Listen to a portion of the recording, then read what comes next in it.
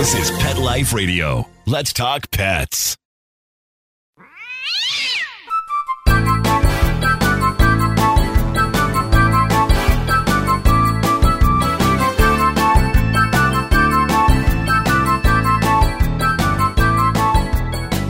Hey there, cat lovers. Welcome to 9 Lives with Dr. Cat. I'm your host, Dr. Catherine Prim, and I'm a small animal veterinarian and crazy cat lover. Today, I have a special guest that we love to talk to, Dr. Lisa Radasta. She is a veterinary behaviorist, which means she is not only a veterinarian like me, but she has taken the extra step to really understand animal behavior. And I wanted to talk with her today about raising cats, fostering, adopting, and raising healthy, happy cats. So we'll be right back with Dr. Lisa Radasta after this quick break. Take a bite out of your competition. Advertise your business with an ad in Pet Life Radio podcasts and radio shows. There is no other pet-related media that is as large and reaches more pet parents and pet lovers than Pet Life Radio. With over 7 million monthly listeners, Pet Life Radio podcasts are available on all major podcast platforms, and our live radio stream goes out to over 250 million subscribers on iHeartRadio, Odyssey, TuneIn, and other streaming apps. For more information on how you can advertise on the #1 pet podcast and radio network, visit PetLifeRadio.com/advertise today. Let's Talk Pets on PetLifeRadio.com.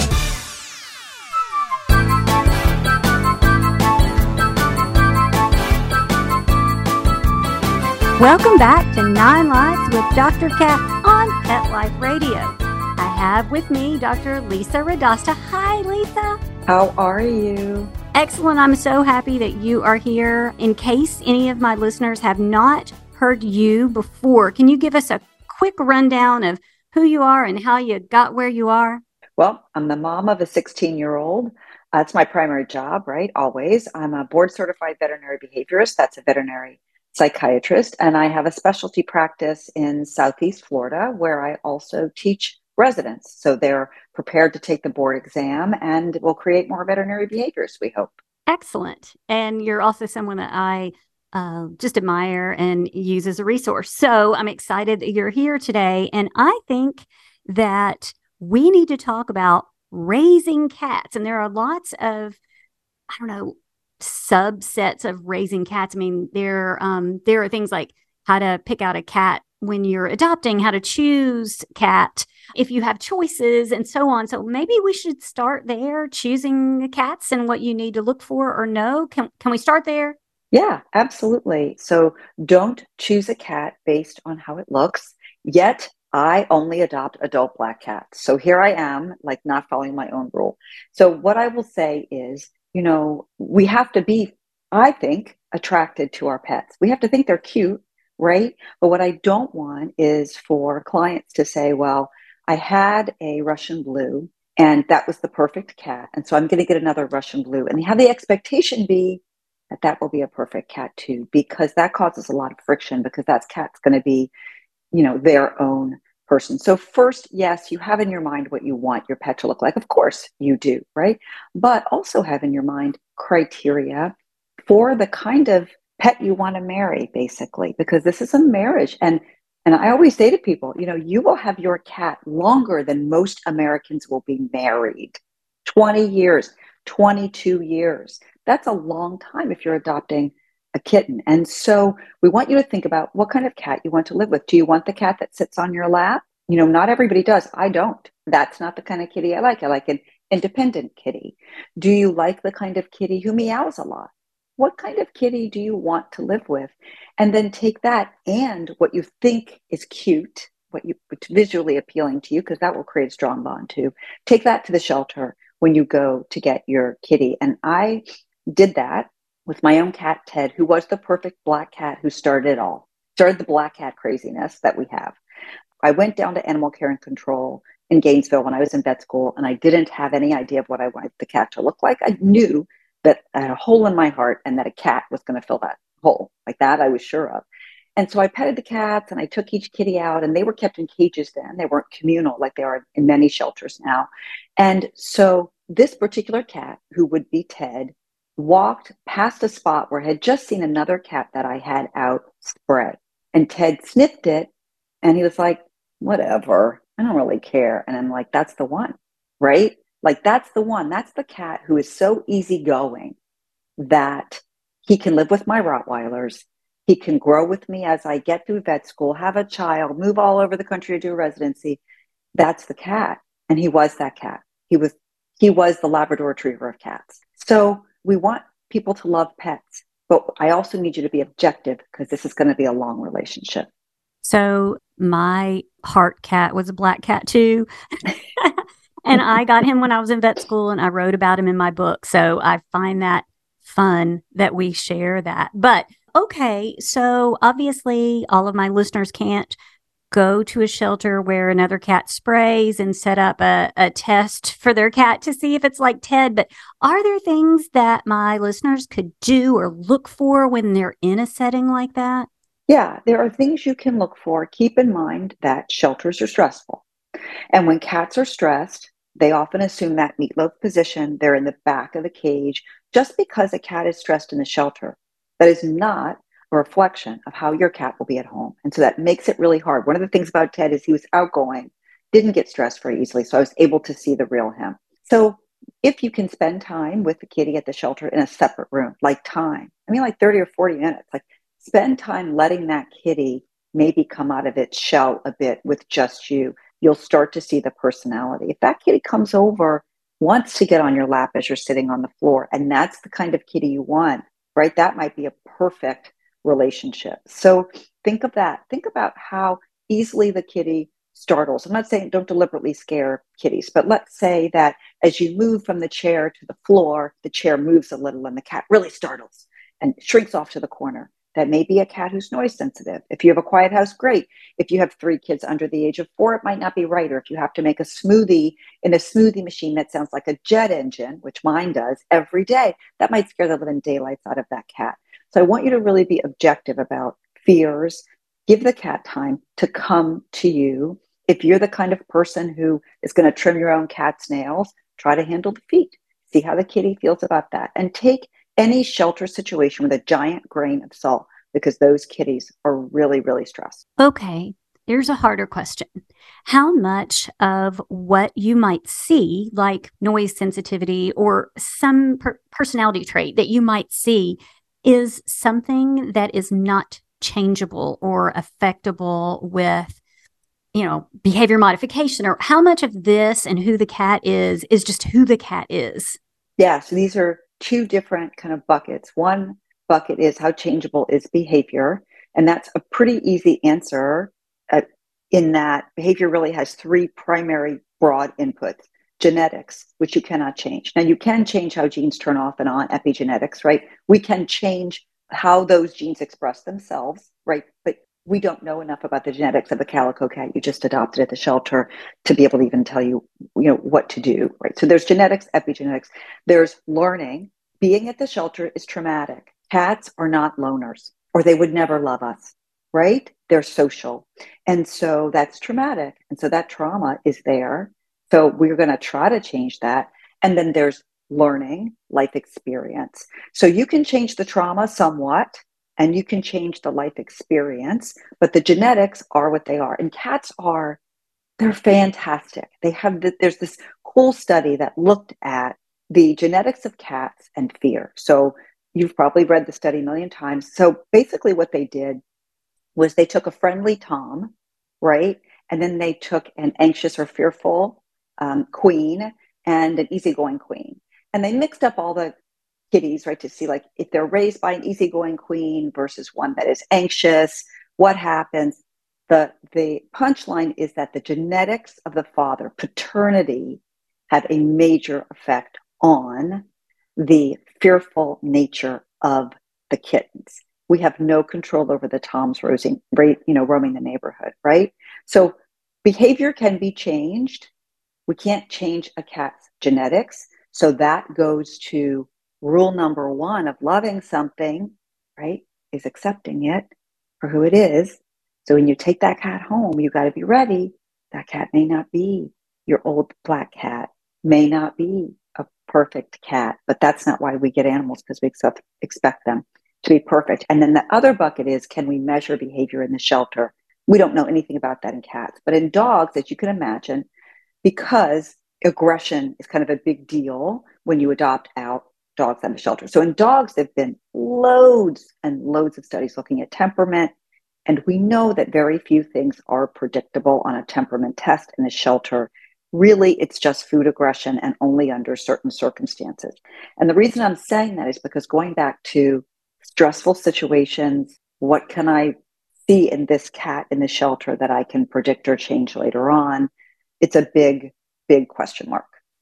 Yeah, cats are not small dogs. We say that a lot. Okay, so how important is socialization, especially if you are adopting maybe a young kitten or even maybe a too young kitten? Yeah. So it depends on your goals. Our cat stays home. I don't put him on a harness and take him to the coffee shop with me. So I have really a low bar for him. I just want him to be happy. That's it.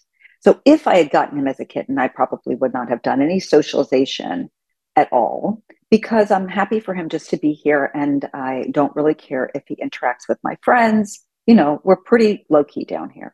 But if, let's say I'm a 25-year-old and I don't have any kids and I want to take this cat with me everywhere, then I need to socialize my cat.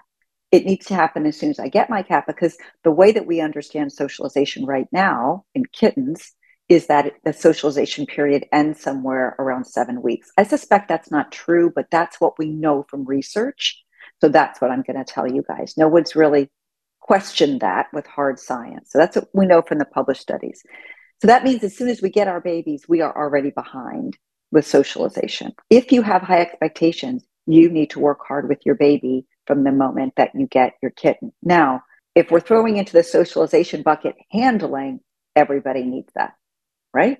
Every kitty needs to know how to get something put in their ear, how to get a topical anti-parasitic on their back in between their shoulder blades, how to get into a carrier, how to go to the vet. That's not really socialization. Those are functional life skills, and every cat needs those. I agree. Of course, I agree and support that. Going to the vet safely and low stress is really, really important. So, okay, well, let's take a quick break and come back and just talk about a little bit more of trying to ensure a scenario that will lead to happiness on the part of everyone. So we'll be right back. Molly, here's your dinner. Zeus, that's not your food. Don't let that happen to your precious cat. Elevate your cat's eating experience with the Cat Tree Tray. The Cat Tree Tray keeps your cat's food off the floor and conveniently located on the cat tree. It's the perfect way to eat. It's a beautiful wrought iron tray that easily attaches to your cat tree and keeps dogs and other critters out of your cat's dish. A must for multi-pet households. There's a 6-inch tray for large bowls and a 4-inch tray for smaller bowls. Purchase your Cat Tree Tray today. Go right now to cattreetray.com. That's cattreetray.com. cattreetray.com. Let's talk pets. Let's talk pets On Pet Life Radio. Pet Life Radio. PetLifeRadio.com.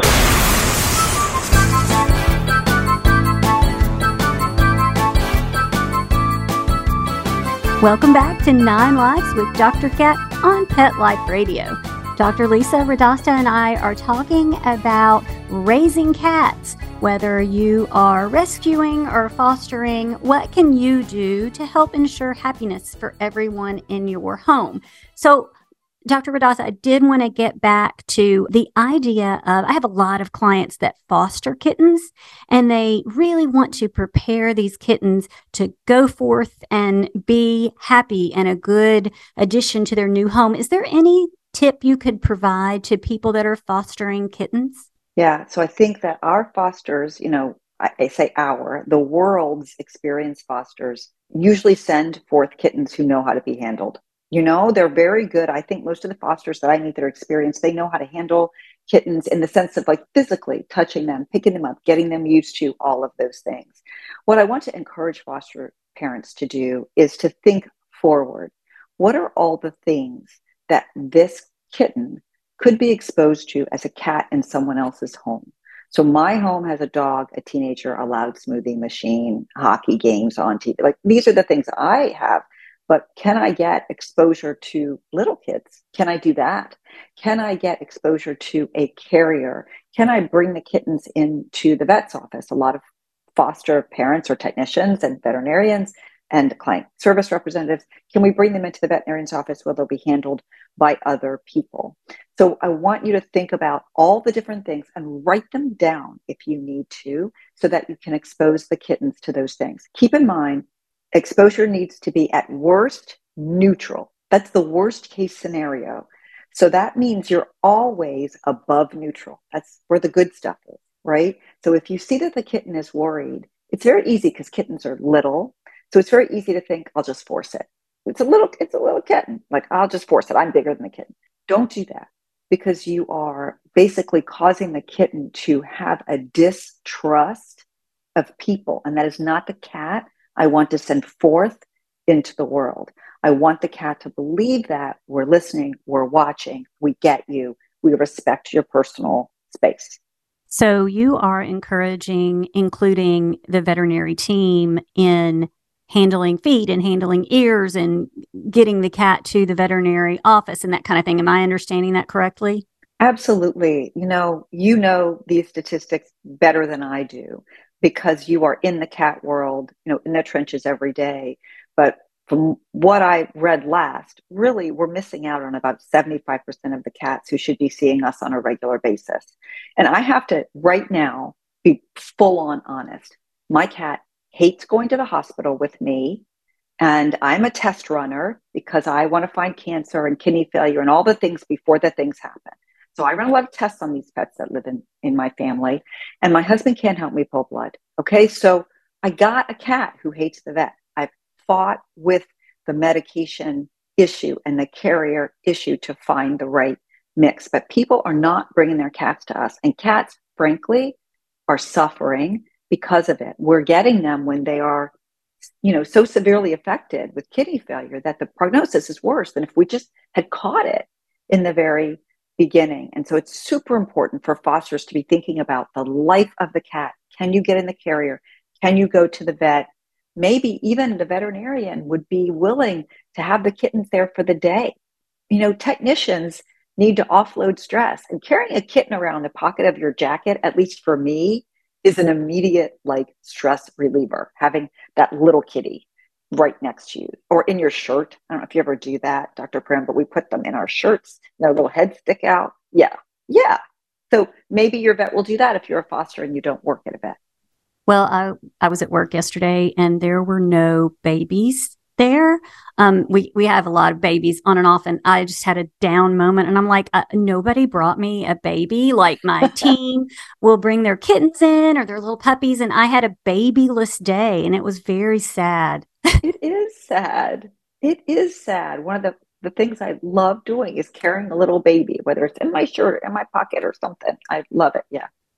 So your advice then would be to, if you're fostering, to expose the cats to things, but also if that is your kitten, even though you say it's not important to you that your cat be well socialized, it's probably a good idea, though, for all of my listeners that are raising cats or adopting cats and kittens to at least do those minimum things, right? Yeah. So minimum things and I think too, I know that when I got Chewy, my current black cat, and we do set the bar low at our house because we really just want our pets to be happy. We have almost no expectations of them except happy, joyful. And so I knew that regardless of what he came to me with, I'd have the right medication. I could teach him, right? And so if I had gotten him as a kitten, I most certainly would have prepared him for anything I thought could come in my life. One of the big mistakes that I see young people making when they bring their young cats to me is thinking that they won't ever have children or this cat won't ever see a child. That is a big mistake because we all have kids in our lives, even if they come to visit. So yes, exposure to the things that the cat might be exposed to are really important for all of our kitties. So you mentioned that the shelter is kind of a stressful environment and that it may not really show you who the cat is. But how many of those traits that you mentioned, like snuggly or vocal, or how many of those traits will show themselves in a shelter environment? Yeah, I wish I knew the answer to that question. We don't have any studies, good studies that look at like this is the cat's behavior in the shelter that's directly translatable to home. And I think we can all empathize with that because I've certainly been ill behaved or at least been different when I'm stressed versus when I'm not stressed. And kitties are the same. And that's why I kind of think when you go to this shelter or foster or anywhere, even a breeder where you're where you are adopting an adult cat, you have to understand you're in it forever. In other words, that cat may not be what you expect. And that's where, going to your primary care veterinarian, as soon as you see that there's a mismatch in expectation, and if your primary care can't help you or thinks you'll be better served with a specialist, going to see a specialist. Because we all want to predict, but anybody who's had a human child understands that is not possible. Okay. So you're in it to win it when you adopt that animal. So if you see anything that's weird, you go straight to your primary care and let them figure out if it's weird, normal, if you need a referral, etc. So I've read some things, and I bet my listeners are interested as well. What correlation is there really in a coat color or like the reputation that calico cats are spicy or that yellow cats, one thing or another? Do you see anything like that? Well, so there was a survey study that was published. Was it Liz Stello? It was from the UC Davis group survey study, I'm going to say 3 to 5 years ago. And at least human beings believe that calicos are more spicy. Like if you survey people who have cats, overwhelmingly, yes, calicos are spicy. However, that's still our assessment. The black coat gene in cats has been linked to calmer, more easygoing behavior. And that would be reflective in Ted, the perfect black cat. But Chewy, my current black cat, is anything but easygoing. He has frustration-induced aggression. He has to take calming care probiotic every day. We have to manage him. So, that is not an absolute predictor. And there's also been some linkage between ginger cats and more aggressive behavior. But at the end of the day, coat color is not enough to predict a cat's behavior. It's one of many, many factors. And it's like when you're dating and you have to think your potential significant other is cute. You got to think they're cute, right? I mean, I love the way my cat and dog look. And so their cute little faces just make me smile. And so I think that's part of it too. Yeah, that's part of it. And, it's our shtick to get black cats. And we think they're really cute. And so that helps us to have a strong bond, even when Chewy didn't turn out to be exactly what we thought he would be. We have a very strong bond with him. And it's not only because he's cute. It's lots of things, but that doesn't hurt, right? That we love the way that he looks and his fur is so soft and all the things you just love about cats. I agree. I support that completely. Well, it has been really fun to talk with you. I know there aren't any cut and dried rules to say how to choose the perfect cat, but I think that you're saying for the humans to manage their expectations and know that they're going to be in this for a really long time. So I want to point that out for sure, because we're looking at a 20-year commitment, right? Yeah, if we're lucky. I mean, I'm hoping for 22. Like I'm hoping for more than 20, but you and I have both seen cats come walking into our practices past 20. I mean, so it's a super long commitment. And I think I really just want people to have a expectation that's realistic. I have a hole in my heart. I need to fill it with a cat. I want love from my cat. I want to love a cat. And that's a pretty easy expectation to fulfill, expecting the cat to be what some other cat was, or super friendly with your friends. This is 90 Day Fiancé. You watch that show? My mother watches that show. That's what this is. We don't know what we're getting. And we're either going to fall in love and make this work or not. And so I want cat pet parents to have that open mind and be ready to fully accept who their cat is. And then if something is dangerous to the cat or to you, if there's something to work on, we got solutions for that, for sure. Okay, so one other more specific thing, I think every now and then I will have a client come in with a cat that is obviously a poor match for like for example, I had an elderly woman come in with a Bengal cat. And it was some kind of, I'm not even sure it was really a Bengal. It was some kind of wild F1 cross or something like that. And the cat was hanging from her curtains and just a very poor match for this elderly woman. And so do you have any advice about specific breeds of cats or specific types of cats or things that people could expect when they choose a certain cat? Yeah, this is not just cats. I mean, dog people do this as well. People do this. So here's the thing. The thing is that if you read about a breed, sometimes you have to read between the lines. So before you go and get a Bengal or F1 cross, call the veterinarian's office. Speak to maybe a nurse or the veterinarian themselves and ask about that breed. So there are certain breeds that I see a lot for certain things that I won't bring up, whether it be dog or cat. And a client called me recently and said, I want to get this breed. And I said, I got to tell you, I see that breed all the time for aggression. You just need to know that. You need to walk into this with open eyes. So use your veterinarian, okay? Number 2, read between the lines. This breed is a one-person cat. What that means is that this is a scared breed that bonds with one person and most likely rejects other people, maybe with aggression. That is not the cat you want unless you plan to never have anyone at your house. And then also think about, yes, Bengal cats, like to just bring that up, are amazing. Like, wow, they're amazing. And what makes them amazing? The energy, the intelligence. Okay, look, I'm 53. I don't need any more energy or intelligence in my house. I like slow and dim-witted. That's my kind of pet. So even though that's really sexy to get the cool Bengal with all the energy, do you really have the wherewithal to train that cat and enrich your house to the level it takes for that cat to have a joyful life, which is our bar, right? You may not. I certainly don't. So really try to be realistic and try to look away from what is cool and look inward at what you need and what you can do for a pet. Okay, first of all, you're not old.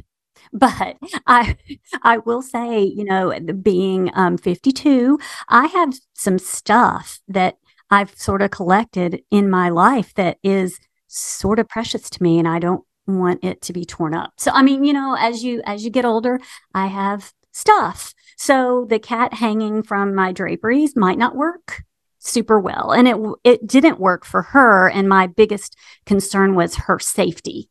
So that didn't work out. So I'm glad that you were encouraging people to ask their veterinarian, do a little research. I mean, even if you're adopting a dog, which, oh my gosh, this is a cat show, but even if you're adopting a dog, ask around, communicate, do a little research.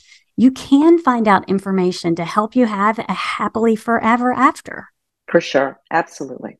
Well, it has been really, really good. We're just about out of time, but I think we covered some important stuff today. Thank you so much. Thank you for having me. Thank you for always highlighting behavior. Your pet's not well if they're not emotionally well. Absolutely. Absolutely. And bring your cats to the vet, even if the cat is acting completely healthy. Dr. Radasta and I are here to say it is so important. I'm a tester too. I like to test things because I don't want to be blindsided by something. So yeah, even if your cat is acting completely normal, have a relationship with your vet, have that kind of relationship where you could call up and say, hey, I'm looking at adopting a certain type of cat. And what do you think? Because relationships are really why I do this. I'm sure Dr. Radasta would agree that making the relationships with the pets and the people is super fun. It's what makes our job the best. Well, thank you so much. Thank you again for having me. Also, thank you to the amazing producer, Mark Winter, and to my also amazing audience. Go out and have a perfect day. Let's Talk Pets, every week on demand, only on PetLifeRadio.com.